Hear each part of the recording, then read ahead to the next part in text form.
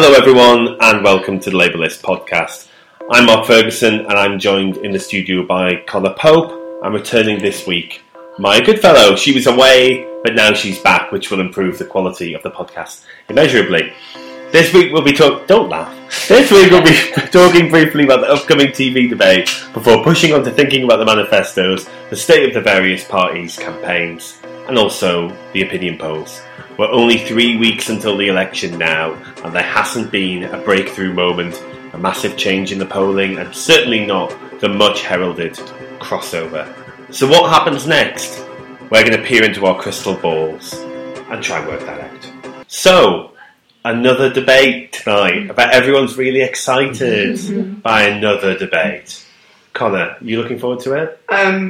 I think it'll be more interesting. We sit here and we're cynical about it. We go, oh, it'll be boring, it'll be terrible. But actually, a couple of them so far have had their interesting moments. They have been good enough. I think we'll see that again tonight. I think we'll see a really interesting dynamic because David Cameron and Nick Clegg won't be there. So it'll be very interesting to see how Ed Miliband tries to portray himself. Will he try and show that he is a genuine left-wing alternative, like the other candidates who are there to the left of him, or will he try and prove that he is a genuine contender to be Prime Minister, unlike everyone else there? So the way he will position himself, actually, I think, will make tonight interesting. Good. Maya, you're, I would say, somewhat less enthusiastic about tonight's debate. Yeah. Well, I don't think it's necessarily going to be boring, and I just hate the idea of the debates altogether, so this is just another one of those for me. But I do think that Miliband was right to take part. I think that he couldn't have stepped back from it, which I've said before. And like Conor says, I think he will kind of go with this narrative that they've been pushing really hard, that it is between David Cameron and Miliband who the next Prime Minister is going to be. That's obviously not going to persuade everyone to vote Labour. But I think that will cut through with some people who might be watching tonight. So it will be interesting to see how that goes. And to be honest, putting aside the whole party politics thing, I just like that there's some women there. There's some women who are part of it, although I'm clearly no Nicola Sturgeon fan. It is interesting to see how they all interact with one another and to have some female voices. So I think it's right that he's there to be in amongst that. But how he fares is another question altogether. And of course, then there's Nigel Farage, who is, I believe, on the far right of the stage. Make your own jokes. With Miliband being on the far left again, make your own jokes. But it certainly is going to be a debate. Certainly, a debate will happen, and we won't labour it any more than that because, frankly, a lot of you are going to be listening to it after it's happened. So you are probably screaming, that's ridiculous, that's not what happened. What I do want to talk about, though, is the manifestos. It's been manifesto week. We've had loads of lovely manifestos to lead through, from the UKIP effort, replete with booing of journalists, through to the Labour effort with slightly less but still actually there booing of journalists, and all sorts of other things in between. The Lib Dem one that seemed to happen in some sort of fight cage. There was the Tory one that seemed to just involve throwing money at things, which, is not what I was expecting from the Conservative Party. What have you made of the manifestos, Maya? Well, I mean, with Labour's, there was nothing massively new. I thought the interesting thing was the whole minimum wage pledge is worded slightly differently. So it's gone from saying that they're going to make it £8 by 2020 to saying that it's going to be more than £8 by October 2019. Minor, but at least there's been a very slight shift in that one. But there was an interesting statistic today that said 18% of people that have only read any of the manifestos ever.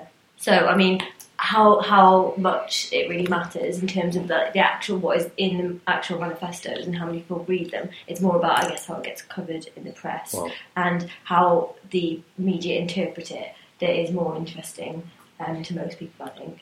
Conor, are you a voracious consumer of manifesto-based goods? I am the 72%, I have. Never ever read a manifesto. You haven't read that lovely copy of Labour's manifesto that I left on your desk earlier this week? Actually, was it 82%. I can't even count. Not let me near these things. You should write the Tory manifesto. So Maya's completely right. It is about the way they get covered on the news and the way that you were portrayed on the back of it. I think there have been some interesting points out of it. Maya was talking about the minimum wage pledge, which is a bit tougher than it was before for Labour. In the Labour List survey that we did this week, we asked people what their favourite new pledge was. The minimum wage was the most popular. The second most popular, interestingly, I thought, was the budget responsibility lock on the first page. Which is the most popular in a YouGov poll, which came out this month, 76% people? Which was the second most popular of either the Tories or the Labour's pledges. Out of all of them, and I think a lot of the news this week around Labour's manifesto is about that, is about being tough and making sure that the deficit comes down in power, which is a far cry from 6 months ago when Ed Miliband forgot the deficit in his conference speech. I thought his speech actually this week was pretty good. He seemed to be fired up and he really hungry for victory. It was, in another sense, very different to that conference speech 6 months ago, which was very flat and left us all feeling a bit downbeat, I think. Absolutely. No, I think you can't really compare the Ed Miliband speech from 6 months ago at conference and the Ed Miliband speech from earlier this week, because this one was so much better. He fed off the energy in the room, and there was energy in the room, whereas at conference it was all very flat. But actually, to be fair, Cameron and Clegg both put their best faces out there in terms of their delivery, their energy, their enthusiasm for what they were putting out in terms of their manifestos. What has surprised me, though, is the Tory campaign. I was expecting, and look, this may be played back to me in 3 weeks' time as an example of my incredible naivety, but I was expecting a lot more from the Conservative Party's campaign. I was expecting it to be ruthlessly efficient. I was expecting it to be brutal, but in an effective way, rather than brutal in a sort of lashing out in a slightly desperate way. We haven't had a polling crossover. There doesn't seem to be any great movement or significant movement even towards the Tories in the polls. Everything still seems to be pretty much locked between Labour and the Tories. Meanwhile, Labour's campaign, Labour activists are fairly happy, Labour MPs are fairly happy, Labour's performing reasonably well in the marginals, getting a lot of work done in terms of the ground game, which can have a we really shouldn't underestimate that. A massive impact on election day. If the Labour Party has 400 or 500 people knocking on doors and the Tories have 50, that can be the difference between winning or losing a seat that is currently pretty much tied. And I keep on waiting for the other shoe to drop, the Tory campaign to rev on into an extra gear. And it's just, all they seem to have is personal attacks, a very friendly media, which is not to be sniffed at, and £25 billion worth of unfunded. It's like, as one Labour staffer said to me earlier this week, it's like they've taken all of their best cards and thrown them into a black hole. I just don't understand why they're doing it. I think actually the campaign that has been most interesting to me from an outside perspective has been the Lib Dem campaign, which there is a train of thought amongst some commentators, which is that the short campaign does not change elections, and people have all of their ideas about all the political parties before the short campaign starts. Nothing you can do in that period will actually change people's minds. What Linton Crosby refers to as you can't fatten the pig on market day. And so all of this stuff about Labour being tough on the deficits and the Conservatives putting billions into the NHS won't matter because people have already decided what they're going to do. And the polls may not show it yet, but over the 6 weeks, the seed of what they think is already there, and when they go to the polls, the last 6 weeks won't have mattered. The Lib Dems seem to be testing this theory to breaking point by literally not having a campaign. Nick Clegg began the campaign by going to a hedgehog sanctuary a fortnight ago. Since then, he's been going around to lots of formerly Lib Dem strongholds that are looking a bit shaky now. This week he was in Birmingham in Old Southwark, where Simon Hughes obviously been there for 30-odd years, defending a healthy majority, but actually it's looking knife-edge. Neil Coyle could take it there. And there were a couple of universities in that seat. Usually, what would a Lib Dem leader do? They would go to the universities and speak to the students and get them out. They did not do that. So these kind of things are really interesting. I saw a Lib Dem leaflet this week. A candidate had the pictures of Ed Miliband, David Cameron, Nigel Farage and Nick Clegg with big crosses through them, saying these people are not standing in this seat. Do not vote based on the leader. This is incredible that they realise that their leader is so unpopular that they are telling people to just don't pay attention to them. I mean, I personally am very disappointed that Ed Miliband seems to be the only one out of Cameron, Clegg and Miliband not to have fed a small animal during this election campaign.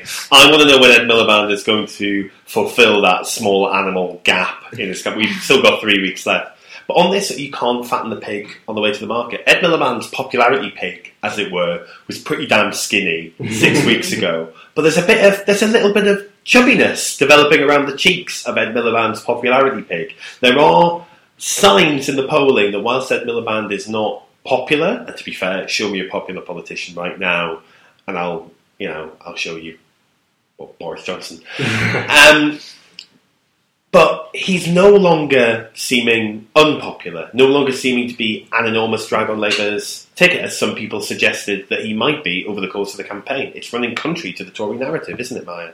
Yeah, and I think the Tories haven't helped themselves. All the polls have showed that their attacks on Miliband are making him come across as the nasty party, which I think is pretty accurate when you look at how brutal it's been in digging up Miliband's love life from the past years. It really is just like stuff from the gutter. And I actually don't agree that Cameron's speech was that great at the manifesto launch. I'm sure a lot of people will have really liked it, but for me it just totally jarred. This idea of Britain being a buccaneering country, it just speaks of language of empire that I just can't swallow. And it was really interesting as well that he kind of started this whole thing by listing all these policies that the Tories had put through despite vociferous campaigns to try and stop them. So it's like, we do it despite the fact that there's not popular support, and it just goes to show that their arrogance really is unparalleled. I don't know that that's going to do them any damage with the electorate, but it does kind of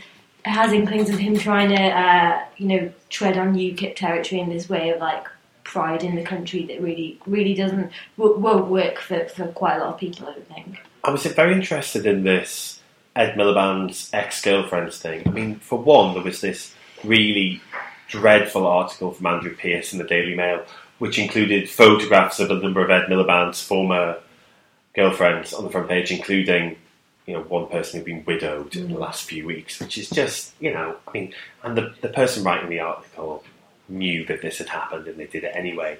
But also, I don't see how it's meant to hurt Ed Miliband. Nobody looks at Ed Miliband and goes, there's a Lothario right there.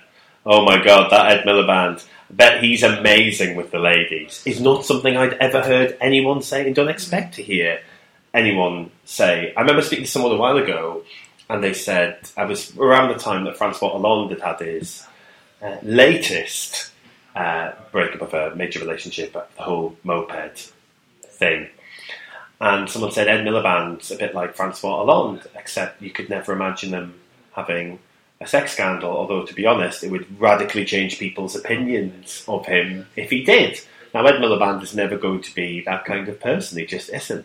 But for some reason, the Daily Mail have tried, which I just don't understand on any level. Did they think that honestly the people were going to buy this? Sorry, I clearly don't follow French politics well enough, but the idea of Francois Hollande being in a moped sex scandal. You missed it. What? There was an actress, there was a journalist, there was a moped. I'm sorry. This is if you are listening to this and you haven't heard about Francois Hollande's affair with the moped. I mean, it's amazing. It's one of the most amazing stories of our time. But obviously, it doesn't have to cut through. I thought it did because Conor had no idea what I'm talking about. Is breaking himself in the corner, laughing. I guess it's probably time to wrap this up today. But before we do, I promise we'd have a little look in our crystal balls for what might happen. Maya, are you confident enough to predict roughly what you think is going to happen over the next few weeks, either in terms of the campaign or in terms of that result itself? No, not really, but I feel like maybe I have to. Well, I think Labour might swing being the biggest pie, and they're not going to get majority. I wouldn't say look at Scotland. I mean, all the polls say that, but I mean, at this stage, I'm finding the poll after poll after poll just a bit tiresome, and I don't know how far it actually does get us. And we're just gonna have to wait and see. I don't know. I really don't. Conor? No, I disagree. I really like all the polls. I think when you collate them all together, there is some knowledge added into the equation. I think actually there's a lot that just feeds into theories that you can have. There was someone from Comres saying yesterday that he'd realised that in Comres's telephone polls, Labour hadn't had a lead in 2015. There seems to be a big difference between telephone polling and internet polling at this election. I think it'll be interesting to see in a few weeks' time which is now the most reliable source for that stuff. In terms of what my predictions are, I think we're still at the same place that we've been for a while. It looks like Labour and the Tories are going to be very close together in both numbers of votes and seats, I think, and it's going to be margin of error stuff either way. I think that ground campaign on the day, in the final few weeks, I mean, the Labour Party, I remember Ian McNicol announcing a few years ago the Labour Party were going to invest heavily in organisers and in selecting candidates early. And it could be that that's something in a few weeks' time we're coming back here and we're saying, do you know what? In those seats where they had organisers, they did better. In the seats where they selected candidates earlier, where they're embedded in their community, where they've been campaigning for longer and harder, they did better. Who knows? One thing I do think we're going to see from the Tory campaign is they clearly aren't done with the personal attacks from Ed Miliband yet. I can't help but think there is something they're holding back, something they're going to try and hit Labour and Miliband with, because there are 3 weeks to go, and I do not believe the Tory party have fired all of their anti-Labour bullets I just hope yet. It's got something to do with a moped. I mean, I imagine Millie Moped is only a matter of days away. And on that bombshell, thank you very much for listening to the Labour List podcast. Thank you very much to Conor and Maya. I've been Mark Ferguson. We'll be back here next week to talk about the final 2 weeks of the general election campaign. Thanks very much. Goodbye.